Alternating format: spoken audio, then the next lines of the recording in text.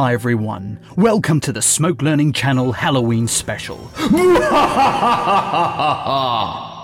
In this video, we'll import a carved 3D pumpkin into action and give it the flickering treatment.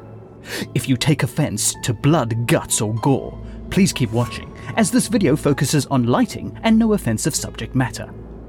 To follow along if you dare, please click the link in the YouTube description to download the media. Alternatively, if you're watching the podcast version of this video, then type the link displayed in your internet browser. So I've created a 3-second black color source, opened it as a sequence, and applied a ConnectFX. In the ConnectFX node bin, drag out an action node and drop it into the flow graph. Double-click on the action node for its controls. Switch to the action schematic with Escape and go to the action node bin. Locate and double-click on the import node to enter into the file browser.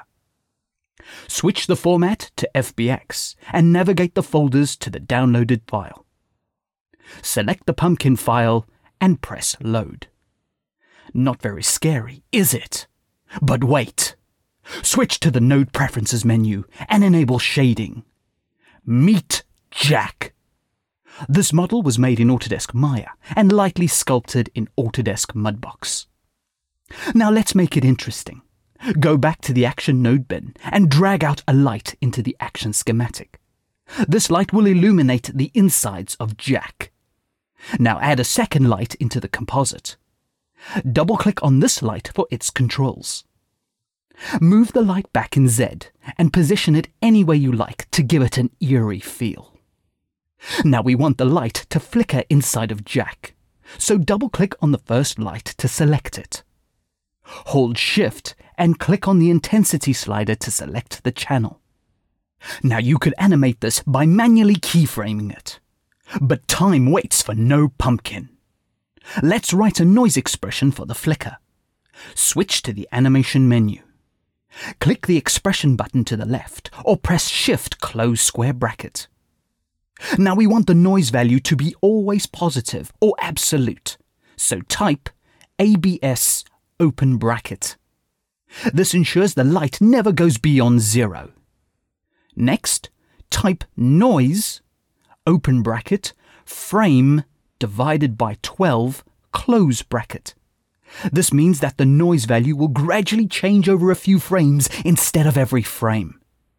The higher this value, the slower the flickering.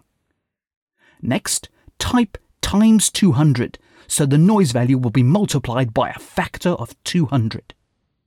And finally, complete the absolute portion of the expression by adding a closing bracket. Press Enter to confirm. You should see the noise curve in the animation editor, and if you scrub the time bar, the light should be flickering. Now let's make Jack laugh at us. Firstly, drag a connection from the geometry's axis to both of the lights in the action schematic. This will keep everything locked together. Now double-click on the topmost axis. Rotating in X will give us the evil laughing head movements. But once again, time is against us.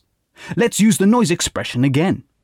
Hold Shift and click on the X rotation channel to select it. Switch to the animation menu. Click the expressions button or press Shift close square bracket. Type noise open bracket frame divided by 10 close bracket times 15. Press Enter. So the noise will gradually generate but multiply by a value of 15. Scrubbing the time bar, Jack is laughing at us. Now here's a tip. If you want the whole curve to shift up slightly, open the expression editor. Type +2 and press Enter. So even with a generated expression, you can shift the animated curve to any value you want. Now let's fly Jack at the screen. Double-click on the top axis again for its controls. Go to frame 1 and turn on Auto Key. Move Jack back in Z space. Now go to the last frame. Move Jack forward in Z space until the light blinds the camera. Now turn Auto Key off and scrub the time bar. Now he is almost complete, but let's enhance the light from the inside of Jack's head. We will use multiple action outputs to achieve this. Select the result view and switch to the output menu. Click Copy to duplicate the first output of action. To isolate the lighting in Jack's head, ensure the new output is selected. Press Option E to edit the objects for output. Click on the second light. So this output only shows the inside of Jack's head. Select the result view again and press F4 to toggle the action outputs. Now let's work on the glow. Hover over the action schematic and press Option Escape for the ConnectFX schematic. Switch to the ConnectFX node bin and drag out a 2D histogram. Take the second output of action and connect it into the histogram. Double-click on the node and crush the white levels halfway down. Go back to the ConnectFX node bin. Drag out a blur node and connect it using the result of the 2D histogram. Double-click on the blur node and increase the blur around to 20. Also push the gain to around 200. Now let's bring it all together. Switch to the ConnectFX menu and drag out a glow node. Connect the first action output into the red front input.